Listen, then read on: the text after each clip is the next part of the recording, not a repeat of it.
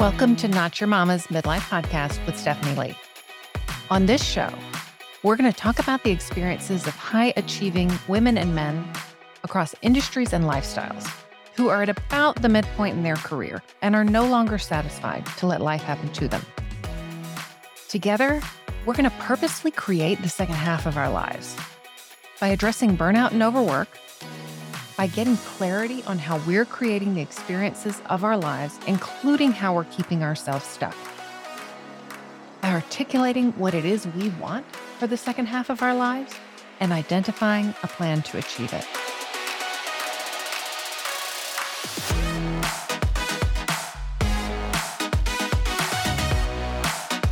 Hello, and welcome to Not Your Mama's Midlife Podcast.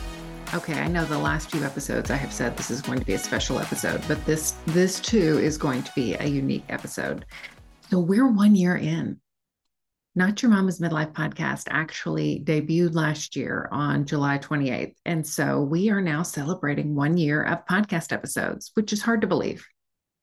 You know, a lot of podcasts do less than 10 episodes. And so I'm really excited to be doing 52. So in honor of that, I have gone through and clipped together highlights from each of my episodes that I want to share with you.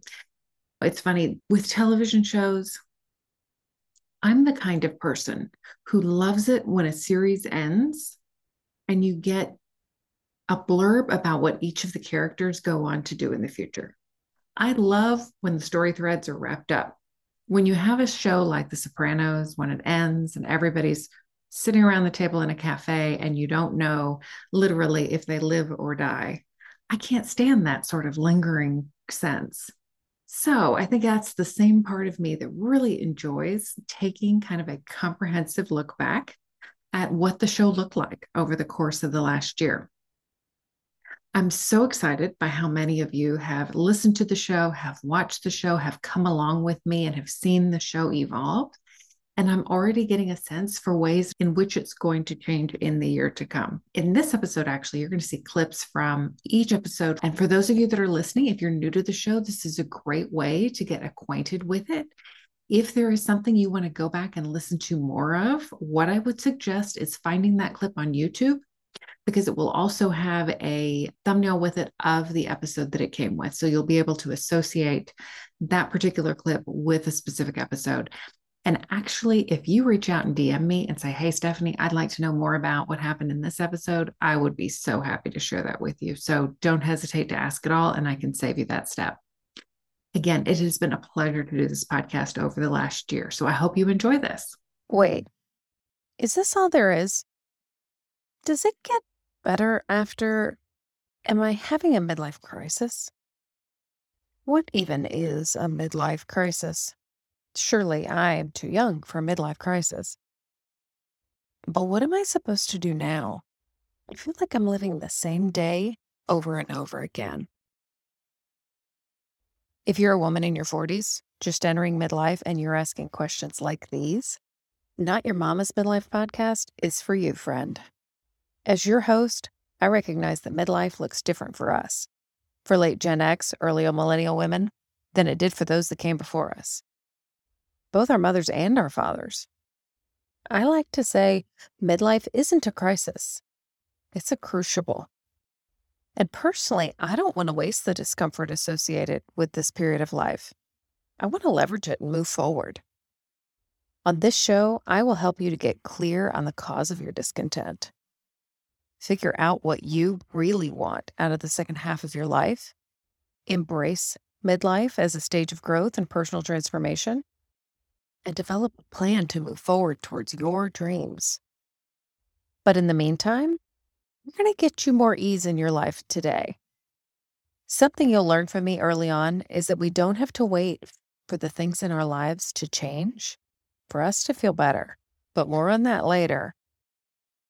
My name is Stephanie Lee, and I'm a life coach. Most importantly, though, I'm a woman in her early 40s who, in spite of a successful career and happy marriage, found herself asking those very questions. They led me to some important changes, and I'd like to tell you more about it. For sure, I would never have considered a podcast like this before my own midlife renaissance. So I saw a post in a Facebook group. I'm going to read it to you. I'm wondering where my life would be if I wasn't afraid of change. I know if you want your life to be different, you need to be different. But I'm afraid of failure, so I don't change. If I could talk to this woman, I would want her to know that she is not alone in her desire for something different. Also, that her fear of change doesn't mean there's anything wrong with her, and that it's actually good news. And that fear of change and failure doesn't mean she can't move forward with change. And really, the fact that she's aware of those things is huge and helpful. What I want for you, listener, and why I am a life coach and why I'm doing this podcast is possibility. A sense that all of the decisions have not been made. A sense that growth and change is possible. A sense of spaciousness and openness about your life, as well as one of your own agency. I want for you to be able to see that the path you are on, both the journey and the destination, are something you have created through your own thoughts and beliefs. The decisions that you made in the past and the way that you think and believe has created within you emotions that have caused you to show up in such a way that it has created the life you have now. We're going to talk a whole lot more about that in later episodes, but let me tell you, it is not about blame, and it is completely about empowering you. But because it is true that you have created your life, you can get rid of the along for the ride feeling and start driving the car again. I don't want to say too much about my mother-in-law's passing, both out of respect for my family and because it's still too raw. But I will say this, she passed away just as she was getting to the stage of her life where she was going to do what gave her pleasure.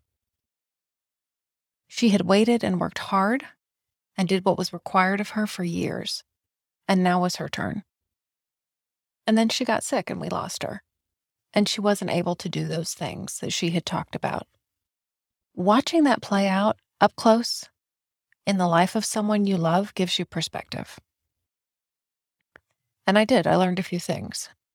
We think that we know our days aren't guaranteed and we shouldn't put things off. We talk about that. But we behave on a day-to-day basis as if a healthy, long life is a given. We talk about it actually as being the responsible way to look at things, certainly from the perspective of our jobs and finances. The idea of delayed vacation being responsible in our early years so that you have the means to retire later. We don't actually know that there's going to be a later. I said on the first episode, and I'm reminded here that, stereotypes is that millennials, they're less focused on retirement. They're sprinkling more sort of tours and trips and things in their lives now because they don't believe necessarily that there will be money or time at retirement. And this is another way I'm finding myself beginning to identify with some of the stereotypes that exist about millennials. So another thing I learned over the course of that year in particular was how much pleasure and joy my mother-in-law had derived from the things that she had been looking forward to. I think there is a part of us that thinks, and I did and certainly still do, how sad it is that she wasn't able to do those things. Might it have been better if she'd been more realistic and had just known it wasn't going to happen? But no, absolutely not. Her life was enriched by thinking and dreaming about the things she would do in her retirement, even though she never got to do them. This was a surprise to me. I have been one who wants to be realistic, not really a dreamer, and I certainly don't want to be disappointed by not getting something I've gone after. But this experience really led me to rethink that. So we came home and I decided there were things about my life that needed to change. I wasn't even sure what they were, but I knew they needed to change. If you are in a position where you would like to make a change or changes in your life, but you are burned out, exhausted, and overwhelmed, and just don't know how you would find the time or energy, consider the exponential impact of small wins. Consider that you can make a big impact in your life over the long haul by finding tiny tweaks and adjustments that are manageable to implement in small doses. Because what I don't want to inadvertently communicate to you is that if you change an aspect of your life or personality or your job or something else, that you will be able to create happiness from the change of those external factors.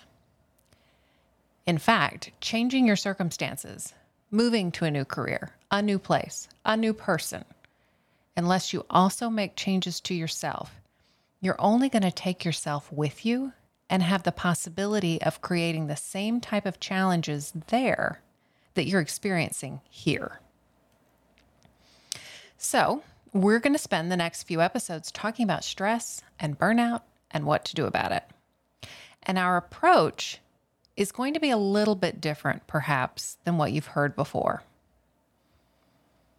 So I'm going to introduce you to my 3-step methodology to come to view the stress in our personal and professional lives as catalysts for our own growth to develop our resilience.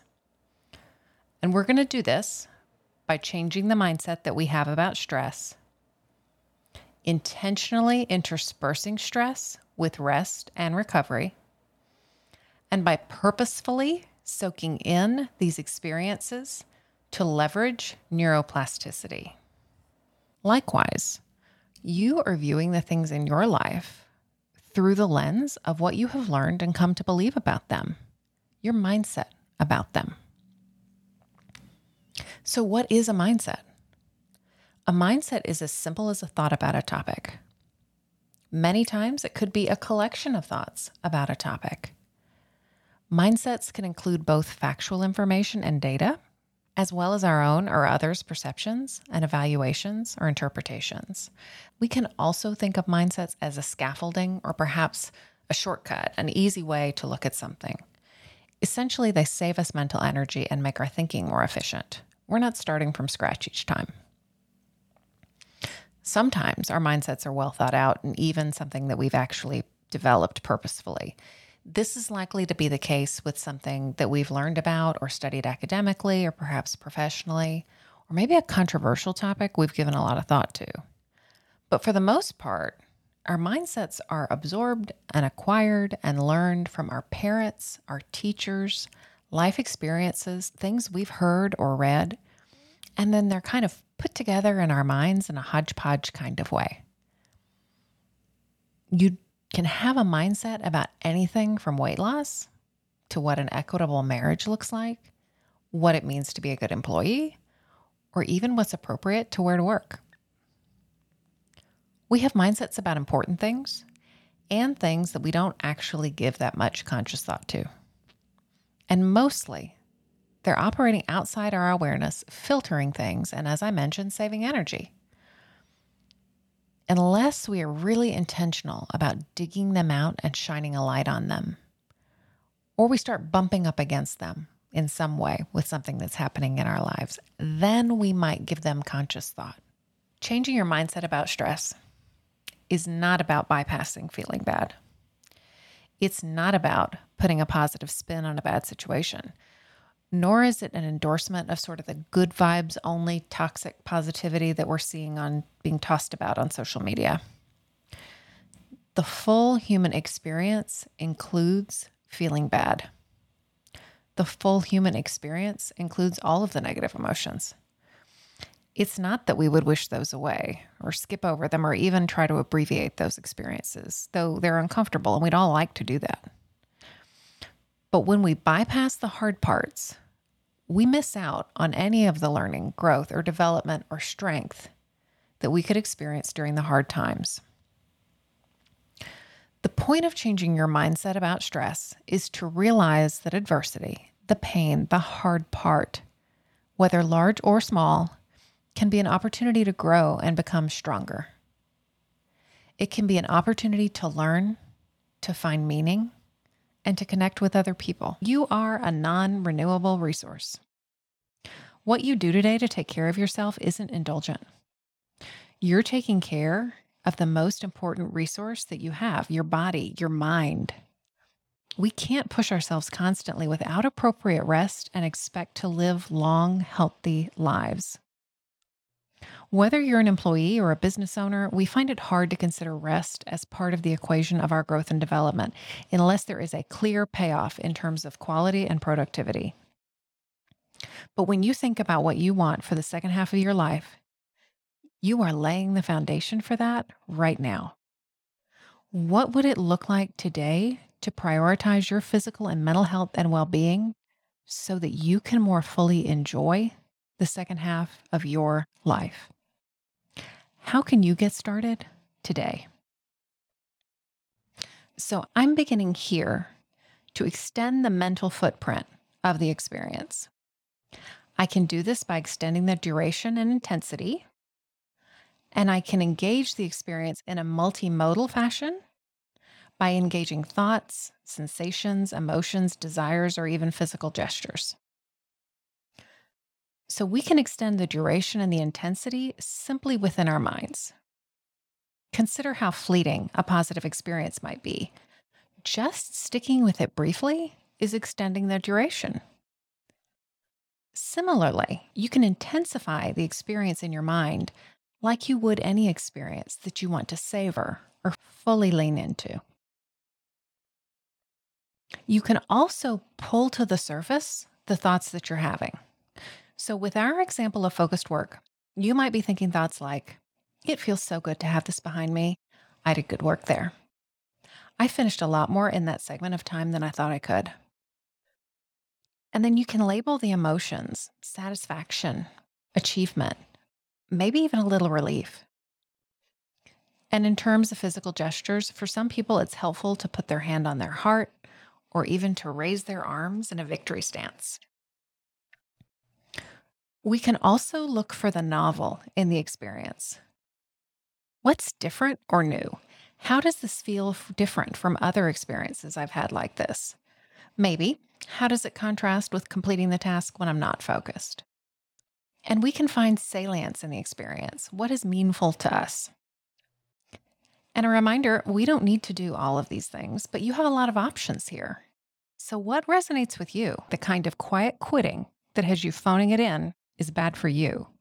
The quiet quitting that appears to be deciding to have a full life should not be considered quitting at all. What do I mean by what you want for the second half of your life? So how I want to live. And by that, I mean what I want my day-to-day life to be like, how I want to spend my time kind of routinely. Also, there are things that I want to do that I haven't done yet, experiences that I want to have, places that I want to visit. There could be hobbies I want to try, could be some kind of one-off experience. Maybe when I think about what I want for the second half of my life, it's how I want to grow and change. Maybe it's goals that I have or ways that I want to set myself up for my later years. Planning for my physical health and vitality and mental health too. Doing the things that I need to do to be as healthy as possible for as long as possible. And then there are intangibles that I want to have. Maybe these are relationships, friendships, a great marriage, values that I want to live into, freedom, courage, possibility. Maybe it's actually things I don't want more of. People pleasing, buffering away my time, living on default, feeling stuck, not believing that I could change my life if you want to. And you know that cosmic shopping list I referred to earlier? Maybe there are some things that you just want, like a red car, a home with a view of the water or mountains, just things that are kind of on your wish list. Those are fine too. There are also things that you already have that you also want for the second half of your life. Why might we want to want those things we currently have? There are likely many things about your current life that you love and want to have in the second half. One thing about doing this work, about purposefully thinking about what you want for the second half of your life, is that people may misunderstand and think it's about throwing the baby out with the bathwater, that you don't love your life, that you think you've made some bad choices. If you want something different, you must think that something is wrong with your life now. But it's entirely possible for you to want something different from your life without thinking that anything is wrong that needs to be fixed. And it's certainly not a blanket statement about your life or your satisfaction with it. And I'll return to this idea of wanting from a place of having in just a minute. So, what do you already have that you want? These could be things like your career, if you love it and it fills you up, your marriage, maybe, your kids. It could be a value like self-love that you've cultivated and are proud of and believe is important to you. It could be a goal that you've already accomplished, something that you've achieved. What do you want that you already have? There may also be things that you have that you want more of, more time with friends and family, more unallocated time, more confidence, more experiences of something. There's something pleasurable about wanting what you have. So we know that one of the things our brains do is try to conserve energy, really try to streamline things. So we're getting up and we're doing something every day, like getting up and going to the same job, or getting up and simply remaining married, perhaps, to the same person every day. We don't necessarily make a conscious choice each morning, generally speaking, to say, all right, I'm going to stay married. Or, all right, today I'm going to get up and I'm going to get myself to work. And our brain is doing this in order to be efficient. And of course, that's good. But I also think it has consequences. We make a decision for a period of time, and then we feel like it's one and done, and now we're locked in. But the reality is that we are choosing every day to stay married, to do the things that involve us staying married. We are choosing every day to get up and go to work or to get up and go to our office. But when we push those choices into that place of efficiency, into the background, sometimes it takes them out of our conscious awareness, and this can create that feeling that I experienced and others experience of our life happening to us, of it being outside of us in some way. And it's really not. So it's just important simply to remember and acknowledge that those things are choices, because it does give you some authority back for what's happening in your life. This week, we're building on what we talked about last week about stories and the bare facts of our lives, and looking at how our stories create our feelings and emotions. Together, how we think about our lives and the various aspects of them, and how we feel about them creates the experience of our lives. But if you have been trying to control people for any length of time, you've learned how ineffective that is. If you're waiting for them to be different so that you can experience something different, I have bad news. People get to do what they want, even if we think it's shitty. And when we dig in our heels and say, I deserve to be respected, she didn't show up on time, you're handing your friend, the same friend, by the way, who you're calling disrespectful, you're handing her responsibility for your emotional well-being. And that never works. The harder choice is to not keep pushing. The harder choice is to go against your perfectionism, your conditioning, your desire to please, your desire to be an A+ student and take care of yourself. The harder choice is to let someone else misunderstand you or misjudge you, to let someone else disapprove. The harder choice is to come face to face with your own disapproval, your own need to hustle for your worthiness. So looking first to yourself for ways that you may wish to actually change your thinking allows you to see more clearly what the facts of the situation are and tease those out from the story that you're telling about it so that you might make a decision really with better information. And this is important. It's not about forcing yourself to stay in a situation that you don't want to. You don't have to stay in the same place with the same facts and just come up with a different story to make yourself happy.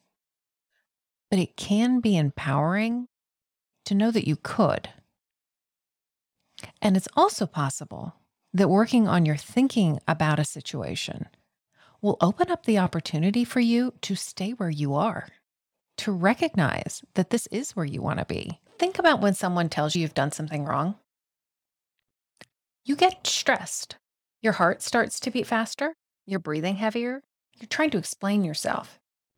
When your inner voice is harsh and tells you that you have done something wrong, you do the same thing. You're heaping stress on yourself. The world that we live in today is a mixture of incredible, staggering beauty and gut-wrenching pain. It has both. So do our lives. We think that we should be striving to be happy all the time. We've been told by culture and by what's socially appropriate that that's what we should be doing, that that's what we should expect from our lives. And perhaps some of you, as you think about what you want for the second half of your life, you think that you can engineer the second half so that you're happy all of the time. You actually can't design yourself out of a 50-50 life. A lot of our perfectionism, a lot of the overwork that we do well past the point of diminishing returns is because of how we want to think about ourselves and how we want others to see us. This both contributes to our overwork and burnout, and it doesn't serve us or our clients or our organizations. And even more importantly, there isn't actually one more thing that you can do to convince yourself that you are doing a good enough job. There will always be one more thing you could do, especially if you're wired with a little perfectionism. How many things do we do on our jobs or on projects each day because we believe that they'll signal to others that we're doing a good job? And do those things actually improve upon the job that we're doing? Have you ever had a great idea about something at night? Maybe you're going to start a strength training program. Maybe you're going to take up a new hobby that's outside of your comfort zone, only to wake up the next morning in the harsh light of day with all of the reasons that it's a terrible idea going through your brain. We have a tendency to put all kinds of meaning around those experiences. We make those thoughts coming up mean that we shouldn't follow the good idea, that it wasn't a good idea after all. We assume the voice telling us all of the ways this could go sideways is our intuition, our wisdom.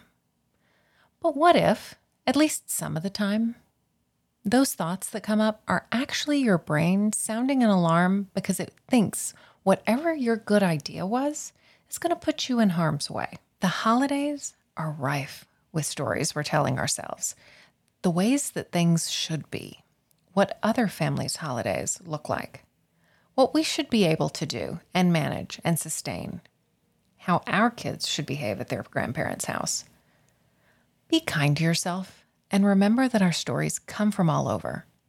Other people, things we've read or seen on television, ideas we're exposed to, things that we've inherited. We can find ourselves telling ourselves stories that we don't even believe or don't believe anymore. A lot of stories are likely to come up around the holidays. See them as stories. When you have a thought that troubles you, question whether it even belongs to you, and if it's a story that you want to tell anymore. So what do I mean by celebration? In truth, I'm not talking about parties, though those are great too. I'm talking about celebration as an intentional practice of looking for and recognizing good things, progress, insights, even what appear to be negative things that are actually representative of progress or a way to move forward. Rather than blowing up balloons and yelling surprise, these kinds of celebrations may simply be about you smiling to yourself about something you've done. Taking a few moments to say, yeah, I see that. So often the things that we tell ourselves, the stories that we tell ourselves, they can end up getting all jumbled up. We have fleeting impressions of things that mattered or impacted us or didn't. But we don't spend enough time thinking about it to make sense of it. So I would encourage you to offer this sense-making exercise to yourself at the end of 2022. It can be as simple or as elaborate as it suits you. Part of waking up to our lives is the practice of reflecting on them, seeing what's there. The path to success is paved with failure. We may actually learn more from our failures than from our successes. But high achievers, we don't like failure. We want to get it right the first time. We like streaks and successes. So, how can you plan in advance to learn when things don't go well? I asked you to get curious about your burnout, and judgment is the antithesis of curiosity. You will not be able to be real and authentic with yourself and get to the root of what is happening if you're judging yourself for it. It may not feel accessible to you now, but see if you can get your mind around the idea that you have been doing the best you could with what you knew at the time. You're burned out.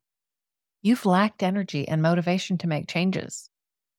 You can do that now from a place of gentleness and kindness. And you need to make changes now from that place of gentleness and kindness so as to not add to your existing burnout. Notice your inner voice and how you talk to yourself. So here's the other rub. These responses, both sympathetic, fight or flight, and the dorsal vagal, are happening in our bodies. And they can't just be addressed by changing the way that we think about stress. We need interventions at the level of our bodies as well. And while a lot of the things that we do about stress are body-based, exercise, yoga, massage, what these may not address, unless we're intentional about it, is the nervous system's core need for safety. Because while we, as evolved 21st century humans, know that we are not in danger from work stress or life stress, our nervous systems are still running from a predator and need to complete that stress cycle and return to safety. Step one is to check in with yourself and ask what you need. There isn't a recipe. You are the one living inside your body who can learn to tell when you're amped up in a sympathetic state, headed towards or in collapse, or in a healthy state, undulating between your parasympathetic and sympathetic nervous systems. We're going to talk about the realities of burnout, especially for high achievers and those who are passionate about their jobs. And we're doing this because we hold a misconception that hard workers just expect and know how to manage a level of work that other people might get burned out from. And we expect that people who love their jobs, believe that their jobs are important, or feel a sense of calling for them are somehow insulated against the deleterious effects of burnout. And it's worth mentioning here, we talk about burnout so often largely as reflective of jobs, of career. But burnout is bigger than that. And so think broadly about responsibilities, particularly family responsibilities for care and things of that nature. These can also be sources of burnout, and for some of the same reasons, might get dismissed because it is so important to care for that loved one, for example. But in fact, it's not true that loving your job or being passionate about what you do or working for something that's aligned with you missionally insulates you from burnout. High achievers often get a lot of their self-worth and validation from their jobs. And people who believe that the work that they do is important and aligned with their values both can use these traits against themselves unknowingly and make their experience of burnout worse. At first blush, perfectionism may sound like it's a good thing, probably even something that's a key to success. You want things to be done at a high quality. You don't accept excuses. You expect excellence. But actually, this isn't what perfectionism really is. For a perfectionist, the bar isn't quality or even utility. The bar is the existence of any flaw at all, detectable by you or by someone else, whether that flaw impacts the outcome or use of the work product at all. Perfectionism is actually about how you're perceived by yourself and by others. And perfectionism actually often causes us to lose the plot of what's important in the work product. It causes us to be focused on a typo in our slide deck rather than whether or not our audience is able to grasp what we're trying to teach them. It causes us to think more about whether or not our audience thinks we know our stuff or are good at our jobs than whether the information we shared with them was truly useful. Done is better than perfect. No, it really is. This is a trap that I see high performers, high achievers, and those that work themselves into burnout fall into. Just like my client that I told you about earlier in the episode. We think that the part of us that's saying, just take a rest, is probably the devil on our shoulder. And the you should just push harder voice is definitely the angel. But I would suggest really that the reverse is true. It's our higher self that knows it's time for a rest. And it's actually the more primitive part of ourselves who's worried about how it looks and getting disenfranchised from the pack and saying that we need to buckle down and just work harder. When we identify and pursue small wins, smaller, achievable goals along the way, suddenly things become a bit easier. That goal, it doesn't seem quite so insurmountable. We're able to see markers of progress. We see progress is indeed possible. We build confidence in our own ability to achieve. We build momentum and belief in ourselves. And we don't acquire quite the same amount of mental resistance to doing the thing, whatever the thing is.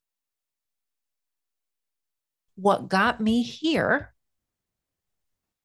that hard driving energy, isn't going to get me to what I want for the next chapter of my life. When you think about the type of rest that you need to recover from the active work, the focused work within your life, what are those activities? What are the activities you're most looking forward to for rest? Because I think a lot of us are crashing on the couch. What is the environment within your body? How do you feel when you're engaging in focused work?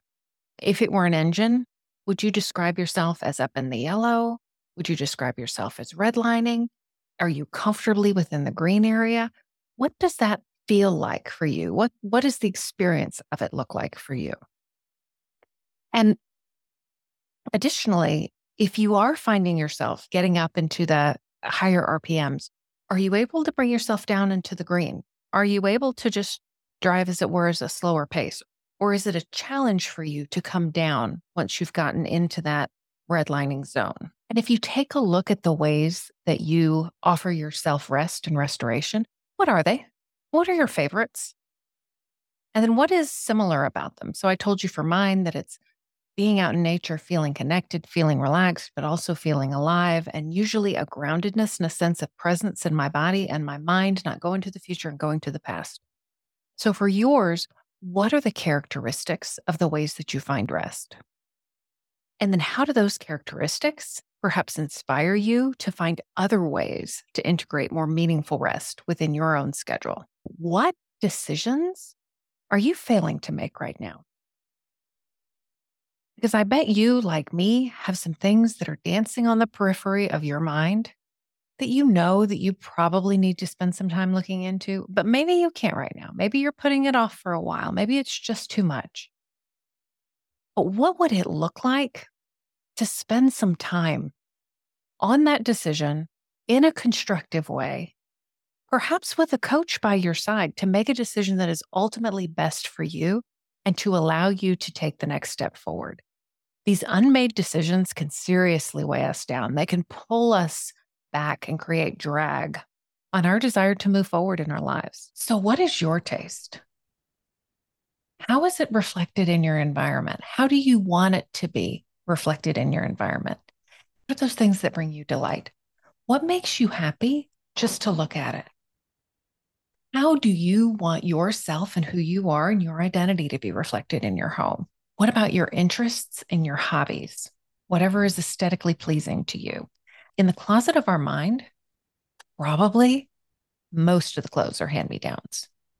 They're things that you've acquired from people in your life, from your parents, from your teachers and professors, from your bosses, from coworkers, from books you've read, from things you've seen on television. Most of the things you think are going to have been acquired elsewhere. Which of those things serve you now? Which of those things did you never even really choose or believe, but somehow they ended up in there anyway?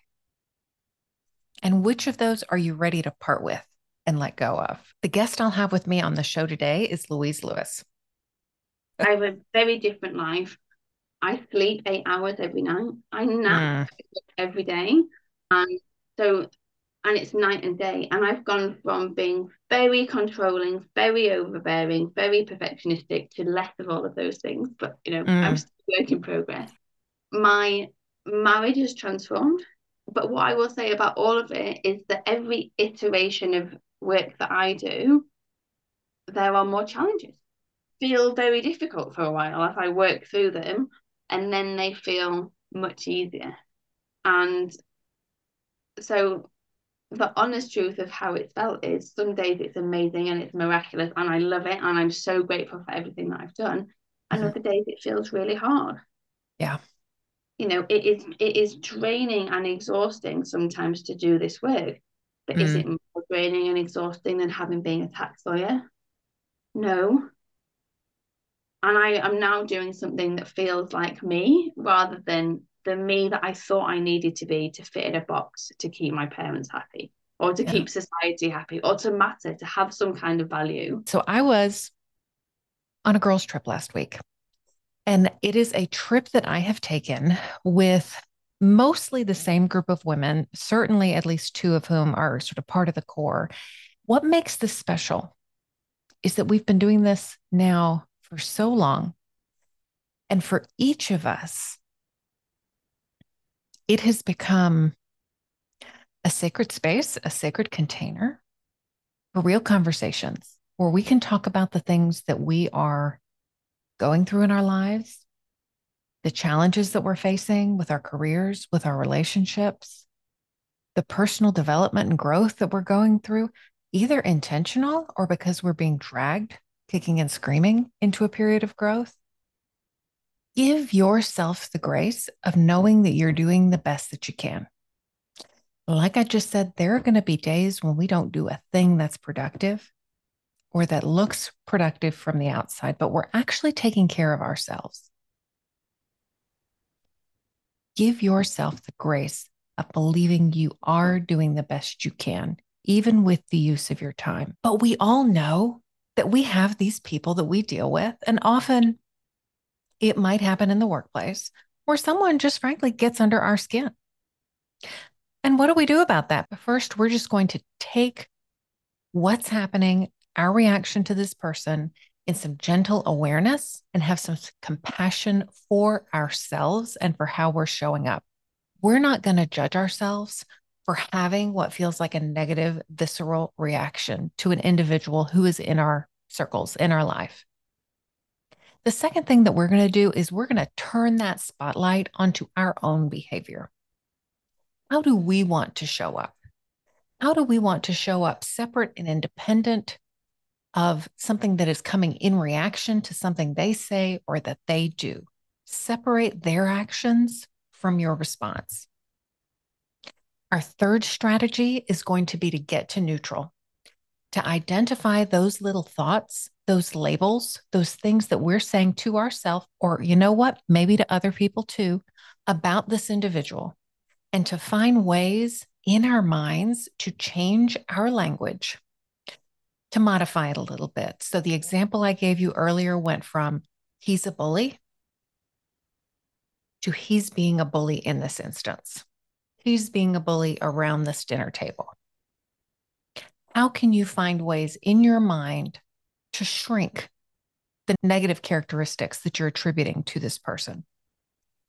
And then the fourth suggestion that I made to you is to really hold this person in some part of you, in the part of you that's able to do so, to hold them in kindness and to recognize that everyone you meet is fighting a hard battle. And they also have a story and have challenges that you know nothing about. Today, I'm going to be interviewing Corinne Crabtree.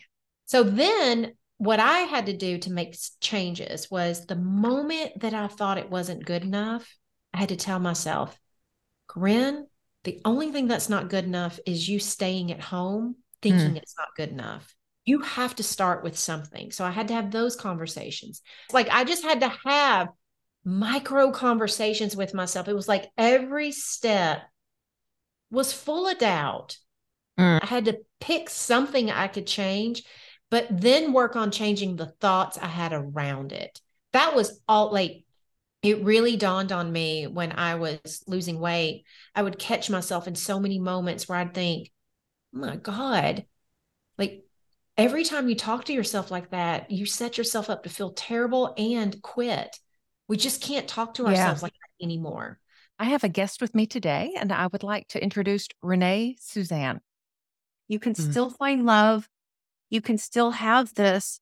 It's not anything about meant to be. You decide what's meant to be. You didn't wait to see if your job was meant to be or if you were meant to live in the house you live in. Don't do that with dating. I want to help you today come up with some very simple strategies to allow you to savor the summer. And the first thing is just simply to notice. Intend to savor the summer. Make a plan to pay attention to what you do.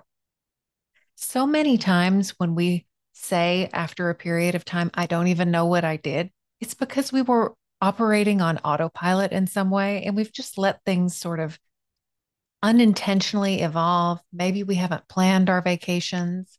Maybe things have just been sort of catch as catch can. And there's nothing wrong with spontaneity. But adding some intention in there and then really noticing what you did can bring to mind and allow you to enjoy those experiences, both looking forward to them, the experiences themselves, and then recounting them at the end of the season and thinking about what they meant to you. Just start with one conscious breath, one conscious inhalation and exhalation.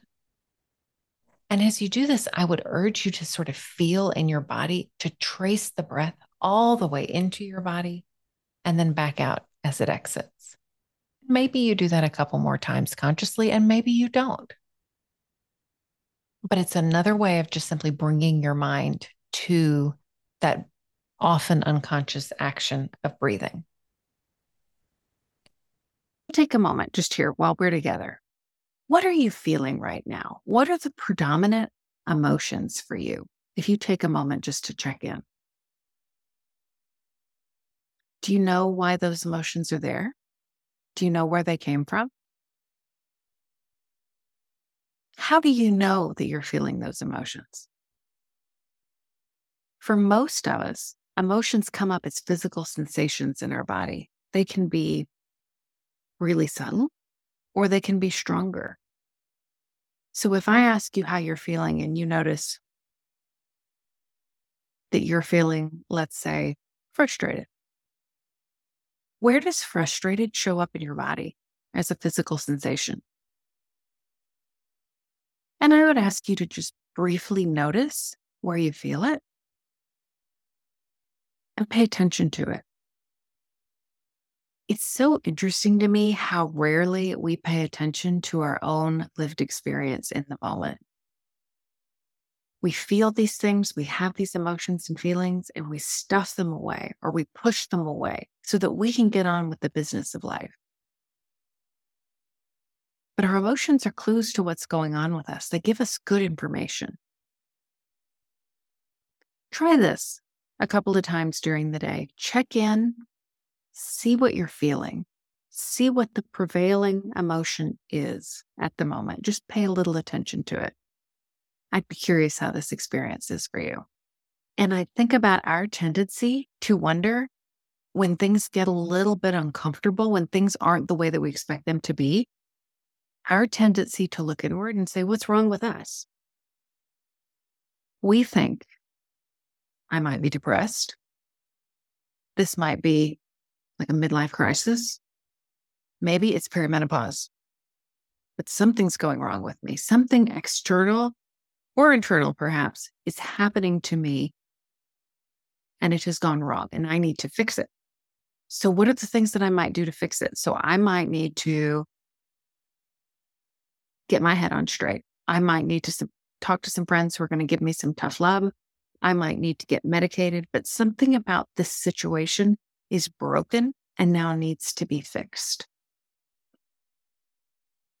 And I wonder, what if instead we recognized that these times, these seasons of discomfort don't really mean that anything has gone wrong? they might be indicators that we're growing.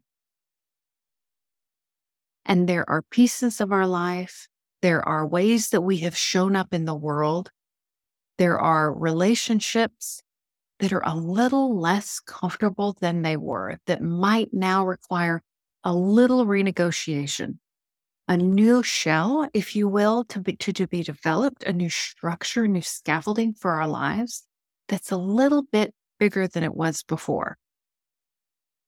When there's something where we'd like to change an aspect of us, or we'd like to grow in some way, that we have a tendency to feel like in order to do that, we need to make ourselves wrong.